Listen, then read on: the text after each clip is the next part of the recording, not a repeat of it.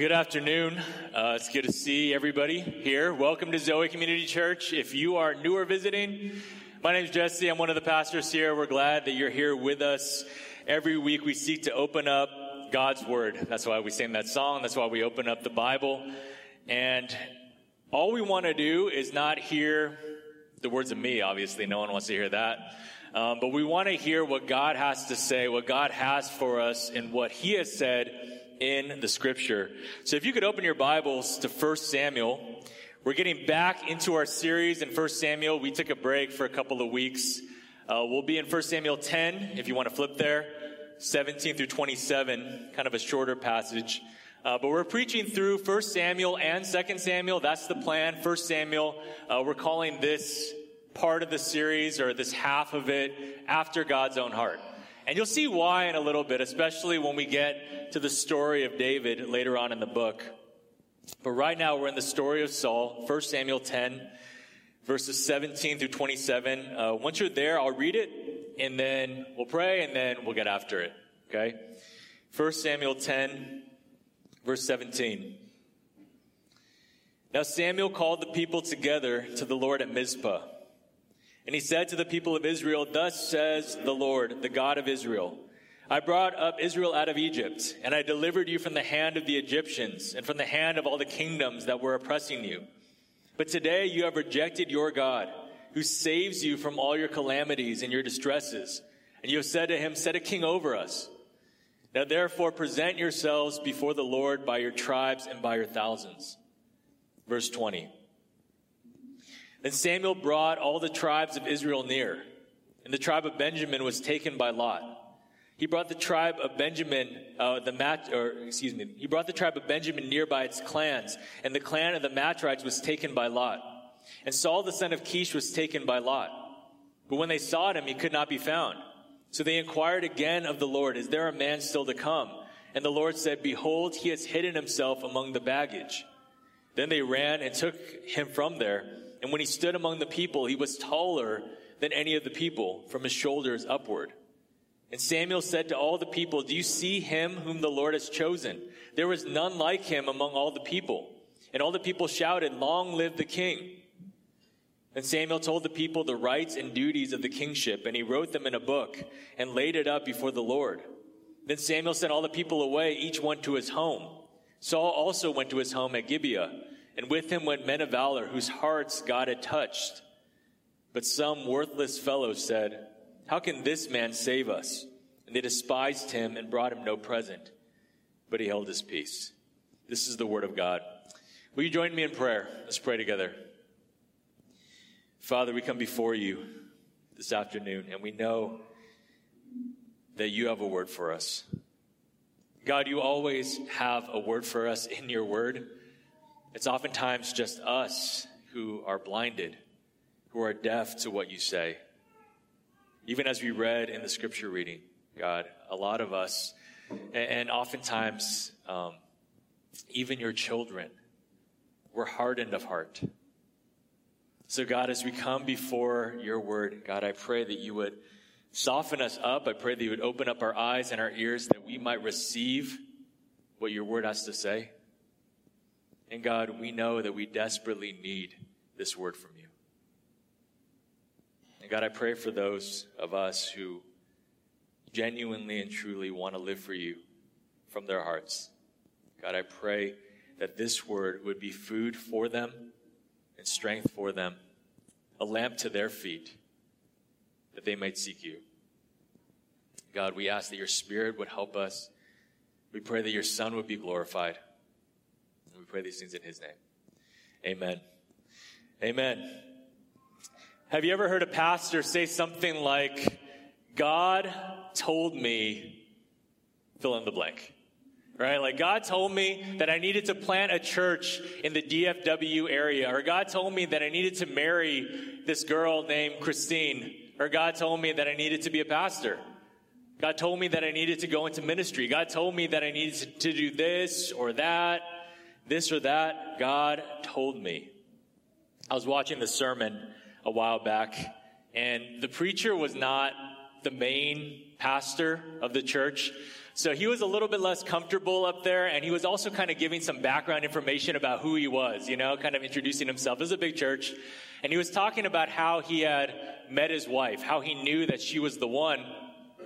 And so he's sharing, and he said, God told me. He said, I remember I saw her, and God told me this was your wife. This is your wife. He said, I saw her. She was 14, and I knew even then.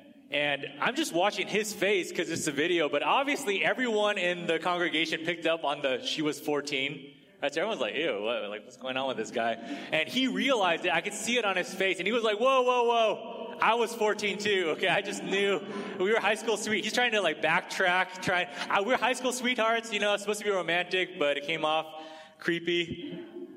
And that sermon forever lodged itself in my memory, not because of what it was about, because honestly, I don't even remember what it was about. I don't remember the passage, but it was a warning to me as a pastor. Be careful what you say, right? Never bring up the age of your wife. Christine was 20-something, okay, when I first saw her. Now, the reason I bring it up isn't just because it's funny. We can laugh at that other pastor and his faux pas. But I bring it up because it's a prime example of how some people just throw it out there. Not just pastors, but people in everyday conversation, sharing about their lives. God told me to do this. God told me to do that. What does that mean? And what does it mean when we are faced with decisions, right, big and small? And you've heard people say that before. God told me that I needed to go this place, or to that place. We're faced with decisions like that. But it doesn't seem like God really has that kind of relationship with us. Because we pray, and maybe you even ask the pastor, what should I do? I've been praying, and God hasn't told me anything. Now, it's kind of like this old lady I heard once. She came home from a church service. And the pastor was talking about his vision for the church and how God had told him what to do. And she had said, I wish God would talk to me like that. Some of us, we want that. Now, the truth is, okay, most of the people that I've talked to don't seem to mean that they heard an audible voice from God, right? If you press them, it's not like God said, that's your wife explicitly. It was more of a premonition, right? An impression, a leading, a prompting, a feeling even, that they needed to go in this direction or to do this thing. But the problem still remains. What if you have to make a major decision and you're not expecting a voice from God, but you still don't have that feeling? Or what happens if you do have a feeling, but how do you know it's actually from God, right? People talk about things like open doors and closed doors when it comes to the will of God. Just wait for God to open a door. But how do you know that open door isn't a trap from Satan? How do you know it's not your own sinful fleshly desires? How do you know it's not coming out of a deep-seated idolatry? How do you know?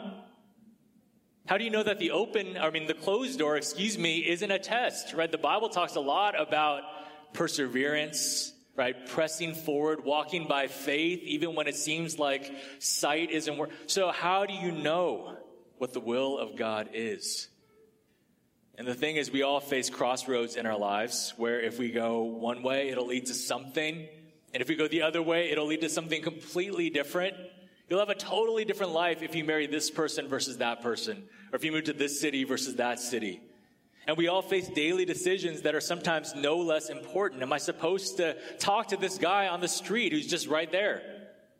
Is this part of God's plan for me that I would reach out to him? What does it mean that an old friend texted me out of the blue? I haven't thought about them in years. Am I supposed to wear this shirt or that shirt? Where and in what ways does God want me to serve him? We face these kinds of questions all the time, especially if you're the kind of person who wants to live for God, who wants to be led by God. So the question is, how do we live by the will of God? And I have a confession. God didn't tell me to plant a church here. I'm not saying he didn't. I'm not saying he told me not to do it, and I'm going to do it anyway. Right? It's not that. But he didn't tell me to plant a church here. He didn't tell me to call it Zoe Church. He didn't tell me to marry Christine. He didn't even tell me 100% with this overwhelming feeling that I have to be a pastor. Just to lay my cards out on the table. And yet, also to lay my cards out on the table, I don't think That's how we're supposed to live by the will of God at the end of the day. And that's what we'll be getting into in this text. Now, you might be wondering, okay, what does Saul becoming king and kind of these random things happening, worthless fellows saying, we don't want this guy, what does this have to do with the will of God? Now, we've been out of 1 Samuel for a couple of weeks, like I said. Maybe you forgot we had Easter and then we had the biblical counseling thing last week. But what has happened just recently is that Israel wanted a king. Okay, they actually asked for this. Do you remember that? And God, through Samuel, said that this is a bad idea, that this is actually wicked and evil. They still wanted a king. God warned them, okay, like if you ask for a king, he's going to take from you. He's going to take your children to serve him. He's going to take your stuff, your resources. They said, still, we want a king. So God tells Samuel, give them what they asked for. This is what you want, you'll get it. And so God chose Saul, son of Kish, to be king. But if you remember how it all went down, it happened kind of behind closed doors. Right? All of a sudden, we're like on this farm, and Saul is looking for these lost donkeys, and then he runs into Samuel, just happens to be in the same area, and he finds the donkeys, but he becomes the first king of Israel, and it was God's will that Saul would be chosen. It was the plan. Even the donkey thing, that was God. Samuel being there, that was God. He is anointed. Now, the thing is, only 2 people know that this is God's will at this point. Samuel and Saul. If you remember, Saul's uncle is like, oh, you talked to Samuel? What did he say? And he said, nothing. He just said the donkeys were found. He didn't even tell his own family. No one knows that Saul is king.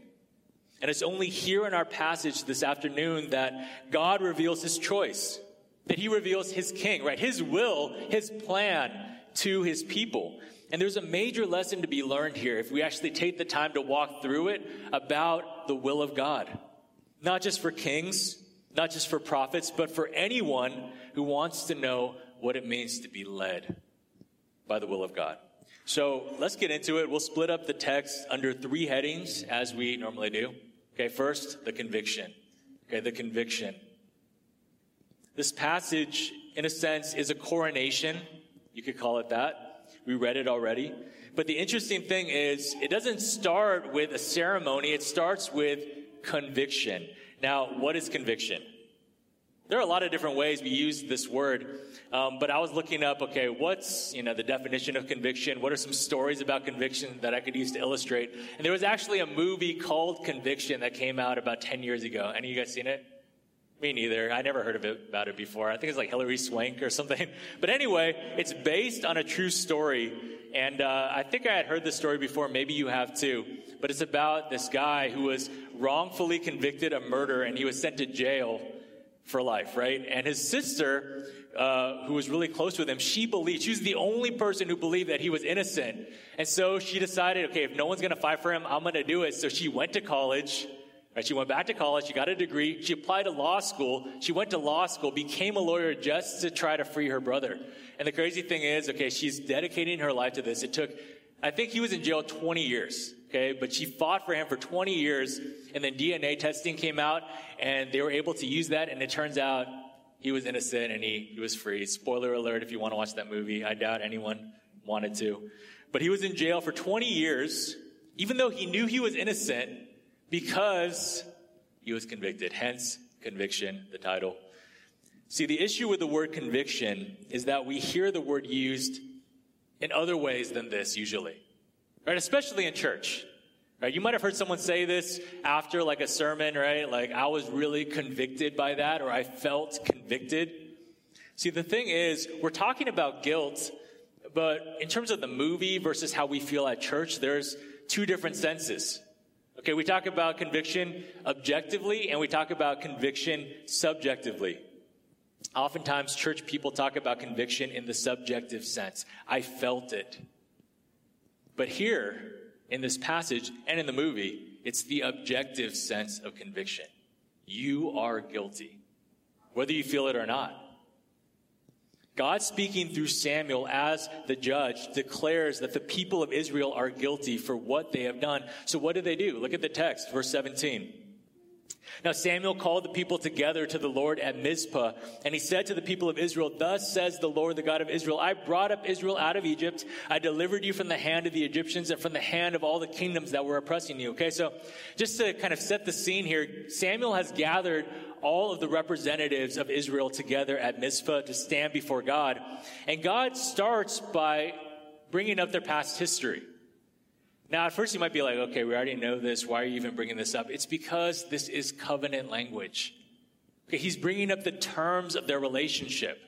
This is how they kind of know each other, you could say. God had freed them from Egypt. He brought them to Sinai. And he said, when he made a covenant with them, "I will be your God. You will be my people." He's bringing up the covenant. He chose Israel. They have a relationship. It's an immense privilege. And this is the context for what he says in verse 19. "But today you have rejected your God, who saves you from all your calamities and your distresses. And you have said to him, 'Set a king over us.'" See, you might have been wondering, why is it such a big deal that they asked for a king? Is that really such a bad sin? They didn't murder anybody. They didn't make a golden calf again. The reason why it's such a big deal is because in asking for a king, they have rejected God as being their king. They're pushing him away. God who had done so much for them. And if you've been with us, you know this isn't the first time that God has said that this is a terrible thing that they have done.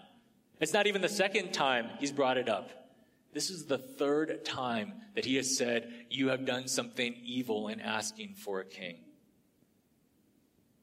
See, you got to understand it in terms of the relationship. Because technically, you could argue that it's not that bad. Again, right, it's not murder, it's not a golden calf. You can go to Deuteronomy 17 and say, "Didn't your law already say that we're going to have a king eventually?" It did, and it does. The problem isn't so much what they did, it's how they did it. It's why they did it. They wanted to be like the other nations. They were pushing away this privileged position of being God's own people. I mean, it's crazy. "I will be your God, you will be my people." Who was blessing who in that relationship? Okay, who was out of their league in that relationship? Even though God had condescended himself to be their God, they were like, "No, we don't want that anymore. We just want to be like everyone else. Stop smothering us."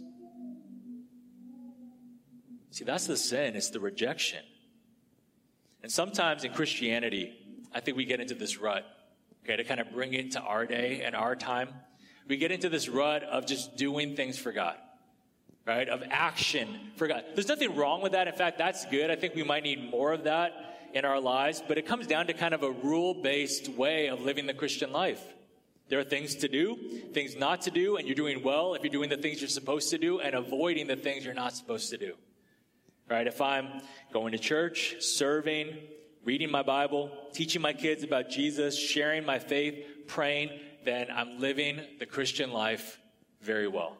Right? If I'm not smoking or chewing or going with people that do, if I'm not falling into bad things, fighting with my spouse, losing my temper, giving into lust, getting scared when we have an opportunity to evangelize and chickening out, as long as I'm kind of walking in this certain way, then I'm good.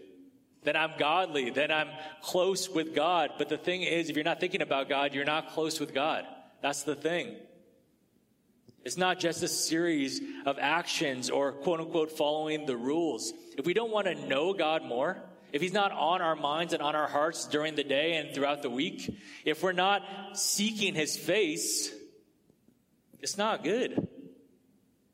That's kind of the idea. God's not pleased with that, no matter what good works you're bringing to the table. I mean, I think you guys can understand this when we put it on the ground, right? Like parents, right, with kids. And some of you guys know this even with your own parents, right? Maybe your parents provided everything you needed, right? They worked hard and they bought you clothes and food and they took you on nice vacations every once in a while. But at the end of the day, you grew up and you realize, I don't know this guy at all, my dad. I don't know this woman at all, my mom. We don't have a relationship. They never spent time with me. We didn't talk. It can be this way in church too. You can go to the same church for years, right? Showing up every week, you hear the sermon, you basically agree with stuff, maybe even volunteer every once in a while, but you don't know anybody. Or you have no deep relationships with your brothers and sisters. I'm not trying to be all like, that was a little too intense there. Like, come on, man, get to know somebody. But I mean, we should. We should. You never get involved. You never get deeper with anyone else. Some people, they show up at church, they never get to know God, which I think is the ultimate travesty. God cares about the relationship. That's what he's bringing up here. He is going to make Saul king, but he wants them to know that there's something bigger going on here. See, we were made to know God and be known by him. It's not just about breaking rules. That's not just what sin is. It's rejecting him as our God. So, if you look at the text in light of this, right? It's, I will be your God, you will be my people. What would you expect God to do here when he brings up their guilt? He's like, okay, you rejected me. I'm going to, what? I'm going to reject you back. And he tells them to line up. And this is a scary thing if you know your Old Testament. Verse 19, he says, now therefore present yourselves before the Lord by your tribes and by your thousands. Now remember, they got no idea. Okay, they don't even know that Saul has already been anointed king. They don't know that Samuel already knows this. Literally no one knows. So they're not thinking, okay, he's going to pick a king right now. They're remembering what happens when God tells them to line up. And when was the last time that happened? Joshua chapter 7. You don't have to turn there because usually me and James go through the sermon beforehand. Usually with Eric too, he's not here. And I went to Joshua 7 and I was like talking about all this stuff. And James said, you don't have to turn there, dude. It's like too long. Spent like 40 minutes there. So thank James later that the sermon will be shorter. But let me just tell you what happened in Joshua 7. You might know this story. A guy named Achan stole some stuff from Jericho. Okay, so long story short, Jericho was this unassailable city with these crazy big walls, right? But God just had him march around. He toppled the walls. He gave them the victory. But he said, don't steal anything for yourself. Don't be greedy. Achan stole stuff. Right, so they go to another city, Ai, which is weaker, and they're like, for sure we're going to win, right? God is with us. But then they lose, and people die. And they have no idea why. Joshua asks God, he says, why did this happen? And he says, because someone stole. He said, tell the people to line up exactly like this. So they line up all the people, and they take people by their tribe and by their clan. Eventually, they get to the household of Achan, and God kills Achan. God killed, it's a crazy story. You can read it in Joshua 7. But Achan was found by Lot, and he faced the consequences for his greed, which really doomed the people of Israel to failure in that engagement. He died for his sin and for the consequences of what his sin caused. So the people here are called to line up, and you're thinking, uh-oh, right? Like God has said 3 times, you shouldn't have asked for a king. This was a wicked thing for you to do, and now he says to line up. You might be thinking, okay, everyone who wanted a king is going to be maybe killed for their sin or disciplined in some way. But we read the text. God doesn't punish them. He gives them a king. Now, if you're really thinking, on the next level, you might be thinking, okay, well, Saul actually is the punishment. Okay, it's a slow burning punishment. But even so, okay, he doesn't kill them. You get what I'm saying? God doesn't punish them in the way that they expect. So God declares them guilty. He convicts them objectively. Why? If there's no sentence, there's no punishment. The reason is because he wants them to be convicted subjectively. And this is one of the most important things to get just from this entire book, but from this passage, that it's not just about the actions you take, it's about the relationship you have with God. He wants you to turn back to him. That's why he tells you you're guilty, so that you will repent. If you think about it, Saul is already anointed. Whether they repent or not has no bearing on what's going to happen. He's going to be king no matter what. It's not going to change the future, so to speak. God's will in terms of event is set. So the reason God convicts them here must not have to do with changing the future or changing the path they're on. It's all about restoring the relationship. Living by God's will isn't so much about changing the events of our lives. We got to change this in our minds. It's not about, should I move here or there? Should I take this job or that job? Should I marry this person or that person? Those questions are important. Okay, I'm not downplaying that. But the question we should be asking above those things is, how is my relationship with God? What pleases God? How can I live for him in the things that I'm doing? What brings me closer to him, so to speak? Because the truth is, God's plan for our lives is already set. Right? If God wasn't in control, then we have a totally different set of questions we got to ask. But God does have a plan. This leads to the second point.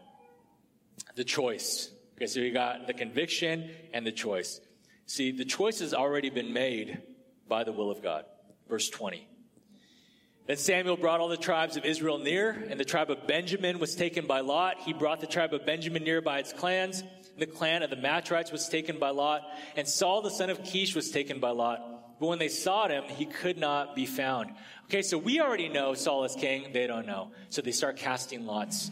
Now, the Israelites, they understood that there was no such thing as chance. Right? They were people who believed in the one true God who created heaven and earth. But when they cast lots by chance, it was a way to take the human element out of it. Okay, we're going to totally put it in God's hands where there's no question. So they cast lots and Saul is chosen. And this is interesting because Saul is already chosen. So this is just for their benefit, that they would know it's not Samuel's choice. It's not our choice. It's God's choice ultimately. Now, the problem is, after all of this, Saul, God's choice, doubly God's choice in our minds, is gone. Right? They pull back the curtain. They shine the spotlight. Right? It's kind of like, Sound of Music, right? The Von Kish family singers, and no one's there. Right? They shine the light. He's gone. Verse 22, so they inquire again of the Lord. They ask Samuel, is there a man still to come? And the Lord said, behold, he has hidden himself among the baggage. So this dude is hiding. Right, all the people that came to Mizpah, right, they have baggage because they had to travel. They got tents, and they're looking for the king. And Saul is like hiding behind a suitcase. A pretty funny way to be introduced as the king, verse 23. Then they ran and took him from there. And when he stood among the people, he was taller than any of the people from his shoulders upward. Okay, so kind of lame, right? I don't know how you'd feel if you're like, okay, this is God's king, and he's hiding. But then he stands up.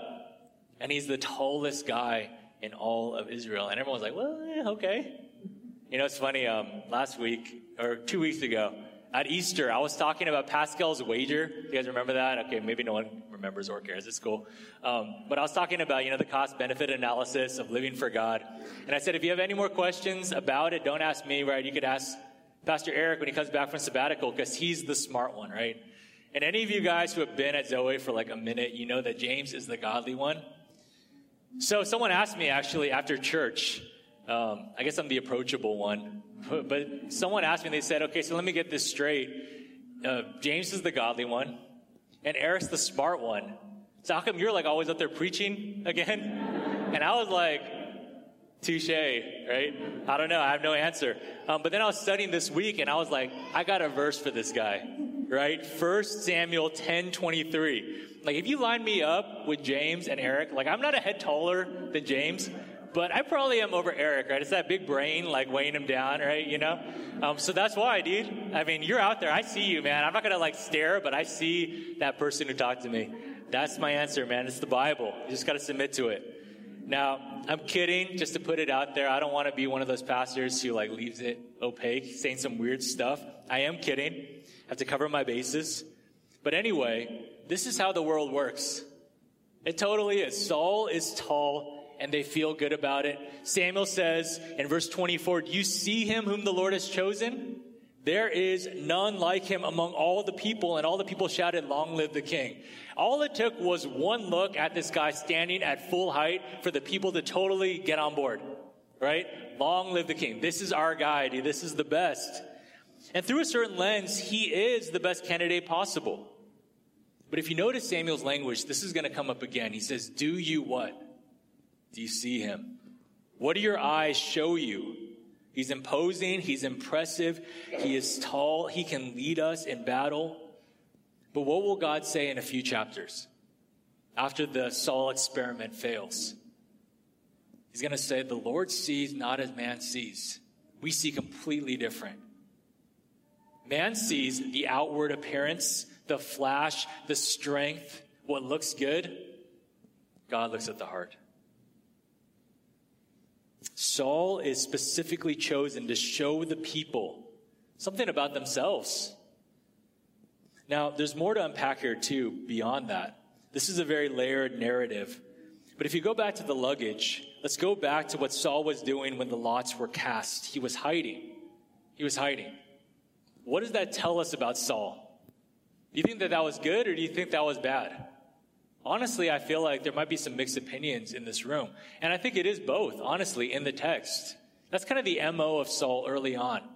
Like the narrative builds it up for us where it's kind of gray. You don't know if this is going to go good or bad. Of course, we know how the story ends. But if you don't know, you see some good things, some great potential in him, but you also see enough red flags starting to appear that you get kind of worried. But I think it is good in a sense because it reveals that he's not a power-hungry guy, at least not at first. He is intimidated by a calling that is, in actuality, intimidating. You know, the world is full of Monday morning quarterbacks. I hate to use this football illustration, but I think you get what I mean. You watch the game on Sunday, and on Monday you're like, if only I was in there.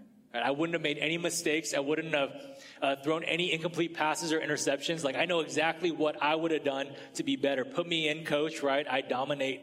I remember there was a segment on TV once where they found people who had tweeted criticisms of professional athletes, and they brought them on TV. This is specifically about field goal kicking. They'd be like, come on, it was 30 yards. I could do that in my sleep. And they brought them on and they made them kick a field goal on TV. It was on Fox Sports or something. And these guys were terrible, right? They're kicking it 3 feet and stuff. And they're getting humiliated on TV. And then they interview them after. And they're like, oh, it's a lot harder when the spotlight is on you. And they're like, the spotlight was on the athletes too, right? And they're just shaming them in front of everybody. But there's a lot of people where they think that this is easy, just watching from the outside. But Saul doesn't think that. Saul doesn't think that. And there's something to that, right? God requires humility for leadership. Okay, we know Saul for his failings, but Saul doesn't start out as a failure. Saul is probably ahead of the game for most people. He's the most physically gifted guy in the whole country. He still thinks that he's not good enough. There's something to that, dude. I've met so many people who think that they are God's gift to creation, right? Saul doesn't do that. So it's good. But it isn't all good. In fact, it isn't even mostly good, in my opinion, because of the simple fact of context. The thing is, he already was anointed. I think we could give him a pass, right? If it's okay, he doesn't know he's going to be king. He's just trying to live on the farm, and then the lots are being cast, and they're like, Benjamin. And he's like, oh, what? Benjamin's the smallest tribe. They're the Matrites. He's like, oh, dude. He starts heading toward the luggage, right? And when they say Saul, son of Kish, he just can't handle the pressure of the moment. But that's not it at all. He already knows. He's already been called. He's already received the anointing. So what's going on here? It's not just humility. This is refusal to answer the call of God on his life. And see, this is where it connects with us. And you might be saying, who are we supposed to identify here with? Saul or the people? Any human in this text, because we all are supposed to live according to the will of God, whether we're a prophet, king, or just a rando, no-name person, which is most of us. But it connects with all of us here because even though you and I are never going to be king of Israel, like Saul, we all have callings placed upon our lives by the word of God. Do we not? You say, what do you mean, Pastor? We're not all preachers, right? We're not all missionaries. That's true. And yet, that's not the only way the Bible talks about calling. That's not the only way that the Bible places something upon you. If you look to the scripture, what does it talk about? It talks about how to be a good husband, how to be a good wife, how to be a faithful servant, how to be a good steward of everything that God has given you, how to be a Christian, how to be a son or daughter or brother or sister. Calling isn't just about discerning what you might possibly become in some special way. Calling is also about devoting yourself to the person that you are according to the Word of God. So are you answering his call? That's the question, really. Before we talk about, okay, what should I do later? Are you doing what you're supposed to be doing right now? I mean, it could be so practical. Fathers, are you raising your kids in the discipline and instruction of the Lord? I mean, you might be stressing out, right? Agonizing. Should I send them to this school or that school? Should we move over here? Are there better opportunities? Should I put them in soccer or basketball? Not that those things aren't important, But are you doing what's actually been said already? Ephesians 6:4, discipline and instruction of the Lord. Kids, are you honoring your father and mother? I know you might be like, oh man, why'd you say that? It's just in the Bible. Husbands, are you loving your wives like Christ loved the church? Christians, are you seeking the Lord while he might be found? Christians, are you church-going Christians? Are you using the gifts that God has given you to serve others? 1 Peter 4:10. If you're married and you're not loving your spouse, I mean, how is that different than just hiding in the luggage? Really? If you're a professing Christian who is able to serve and doesn't serve at all because you're waiting for something, you're essentially hiding in the luggage. God's already told you who you're supposed to be and what you're supposed to do. Now, you can get legalistic about this, so I'm not going to belabor the point. Okay? You don't have to serve in any specific way. I mean, it's really where your heart is at, and if you're actually doing it, it's not about loving your wife in a special way, like you better go on date night twice a week or else you're in sin. It's not that. But it's according to the will of God that you know. Are you living by it? See, there are two wills of God according to Scripture. Okay, that might be kind of confusing to you, but basically there are two ways that the Bible talks about the will of God.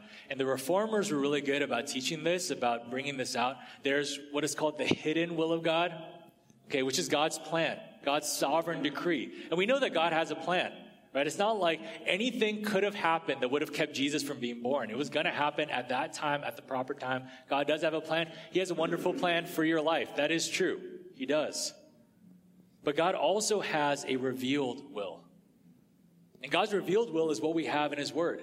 The hidden plan is hidden. Right? We don't know what it is. Sometimes He might reveal certain things to certain people. We see that in Scripture. But generally, it is secret. It is hidden. We don't know what's going to happen tomorrow. We're supposed to live by faith. But He has given us His revealed will to live by.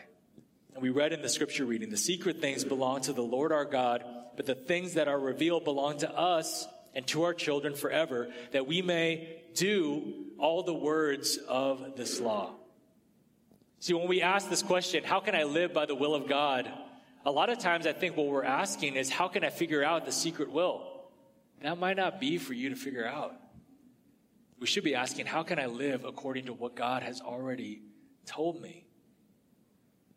See, usually, let's just be practical. If you want to know where to move, don't ask God what city, because a lot of times, I don't think He's going to tell you. Okay, I feel like you could get impressions or stuff like that, and we might talk about that in a second. But instead of asking what city and just waiting for God to tell you or to give you signs, ask, are there sinful motives in me?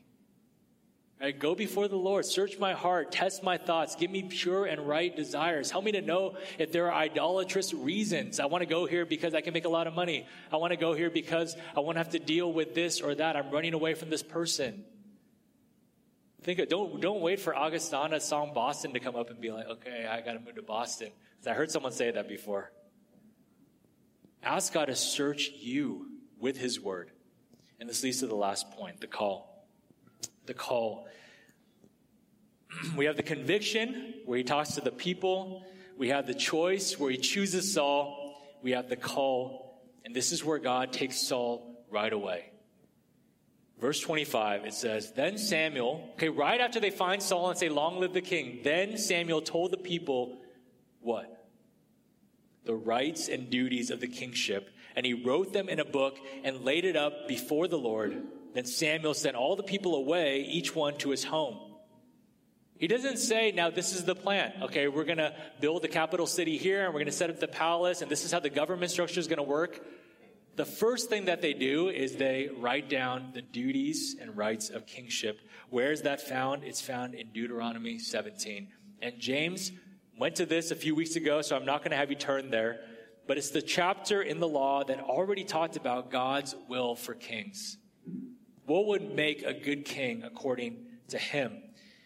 And let me summarize. You just got to be an Israelite to be Israel's king. You shouldn't get too many horses. You shouldn't go back to Egypt. You shouldn't have too many wives. Okay, it's pretty simple what you got to do. And then at the end of it, it says he needs to write down the law and read it so that he can learn to fear God and to live for him. And he says if he does this, then he will have a good reign. He will be a good king. Nothing about infrastructure or military strategy or foreign policy or tips and tricks on leadership. Just read the word and do what it says. It's so simple that I feel like we almost want to just reject it outright.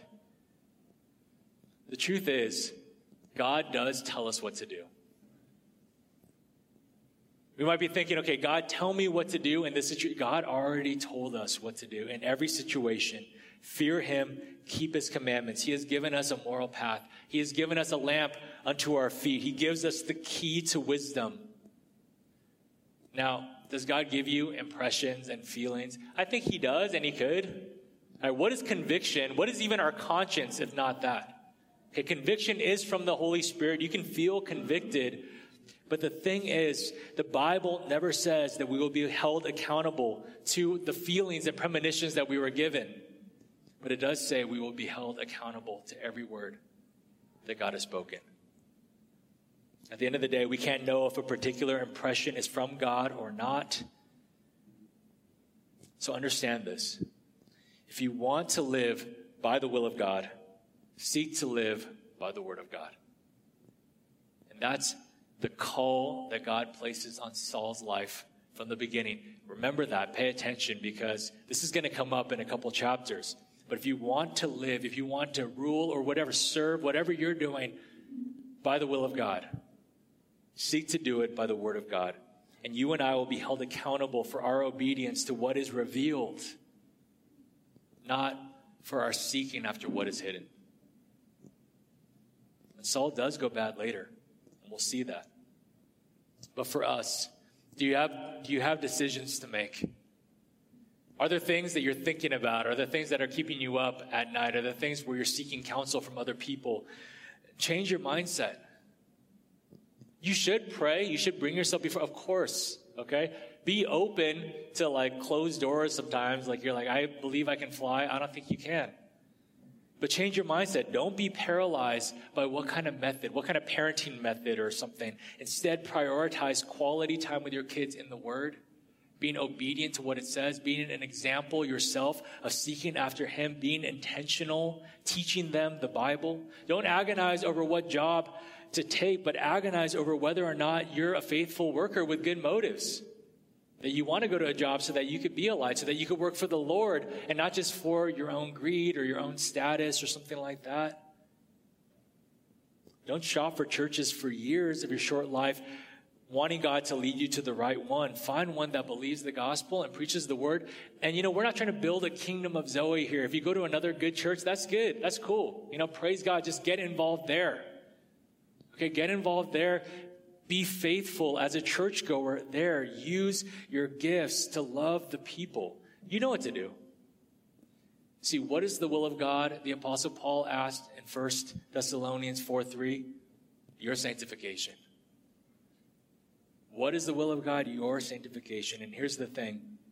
Before we start wrapping this up, I think sometimes we think that if we can just figure out the will of God, if we can just know the right next step to take, then everything will just be smooth sailing, right? It'll be easy, it'll be fun, it'll feel good. That's not necessarily the case. That's never the case. If you look at the end of this chapter of this text, verse 26, Saul also went to his home at Gibeah, and with him went men of valor whose hearts God had touched. Okay, so this is what you'd expect, right? He becomes king. It's unanimous. God chose him. Samuel's behind him. Of course, he's the tallest guy. I mean, what more do you want? And some people, they're pumped by it, right? They're like, I'm going to follow Saul wherever he goes. I'm going to go back to his hometown. And yet, verse 27, but some worthless fellow said, how can this man save us? And they despised him and brought him no present, but he held his peace. It's good he held his peace. But do you notice that some people, no matter what happened, no matter what supernatural things happened, they're like, we don't want to follow this guy. He's the tallest guy. Still, he can't save us. I mean, I know that we think this. Oh, I married the wrong person because my marriage is hard. Marriage is hard, even if you marry the right person. My kids are the wrong kids, right? Just go down that path. Life is going to throw different things at you in the plan of God. The call isn't to try to get out of it. The call is to be faithful in it. And I know some of you guys are going through hardship. You know, like I talk to you. Our church is small enough where I kind of generally know what's going on with a lot of you. Health issues, right? Relational problems. Life isn't easy. And I know that a message like this can be hard, right? Like, just be obedient. Just be faithful to what God has called you. It's hard, right? In the moment, you're like, I got to get out of it. Is there something I should change? At the end of this, I think we got to remember where this took place. Mizpah. You see that in verse 17? Now Samuel called the people together to the Lord at Mizpah. What happened at Mizpah? You know, sometimes you go back to a place that's significant for you, right? You might go back to like where you first proposed or something to kind of like recharge your marriage, whatever. Go back to 1 Samuel 7. 1 Samuel 7. This is after the ark and terrible defeats and all these things. Verse 3. And Samuel said to all the house of Israel, if you are returning to the Lord with all your heart, then put away the foreign gods and the Ashtaroth from among you and direct your heart to the Lord and serve him only, and he will deliver you out of the hand of the Philistines. So the people of Israel put away the Baals and the Ashtaroth, and they served the Lord only. Then Samuel said, gather all Israel at Mizpah, and I will pray to the Lord for you. You guys remember just a few weeks ago, what happened after this was what we call revival. Actual, real revival. The last revival in their history at this point. This is no accident that he brings them back here. This was the place where they returned back to God last time, and God delivered them. He's giving them a chance to turn back. He's trying to invoke those memories. God called them to the place where he met them last time. The reason he convicted them wasn't to condemn them, but to urge them toward repentance, to urge them back toward him. And this is, I think, where it connects with all of us, whether you're going through hard times, whether you're walking far from God, whether you're not even a Christian. The call is the same for all of us. Turn back to God. No matter where you're going, how far you've wandered, what you're struggling with, how difficult life is, we got to turn to him. Because that's where the hope is. See, the thing is, none of us can always live by the will of God. None of us are going to be able to stand firm all the time. None of us are perfect. Saul wasn't perfect. But there was someone who was. And he did live perfectly by the will of God. You know who I'm talking about? Jesus, right? In the Garden of Gethsemane, after living for God in every single way, according to the law, his entire life, he's praying in the garden, and what he has to do is so stressful that he's sweating drops of blood. But what does he say? He says, not my will, but your will be done. And he goes to the cross and he dies for sinners like you and me. It says it was the will of God that he was crushed for our iniquities and our unfaithfulness. Jesus lived by the will of God because we couldn't do it all the time. And he died for us so that we could start doing it. For those of you going through hardship, look to Christ. These afflictions, which seem so terrible, will in the end be remembered as light and momentary. I'm not saying this from my vast wisdom. I'm saying it from the Word of God. Look to him. He might take you through the valley of the shadow of death in his will. That doesn't mean that you're out of his will, but he will be with you. Psalm 23. We'll close here. I was watching another sermon. Same church, actually, for the 14-year-old wife or whatever. But I was watching a sermon from this church, and it was the main pastor. And it was a kind of a shocking sermon because it was a Sunday like any other. But he said in the beginning, he said, I have an announcement to make. And he was the founding pastor of that church. And he wasn't like super young anymore. But he said, I really believe that God is calling me to leave our church and to go plant another church in this difficult area. And people were shocked, right? They're like, what? Like, didn't expect this at all. But he told the story, you know, how he had kind of, this place had been on his heart. And, you know, people had prayed for him. And he had kind of felt, all right, that he should be going here. But then he said, at the end of the announcement, he said, even though there were all these signs or whatever, he He said, I want you to turn to the book of 2 Timothy. And in fact, why don't you guys turn there real quick as we close. But he said, turn to the book of 2 Timothy. And he said, this is going to be the last series. They would preach through books of the Bible. This is going to be the last series that I'm going to preach. And I want to leave you with this. And he said, because at the end of the day, it's not about chasing the feeling.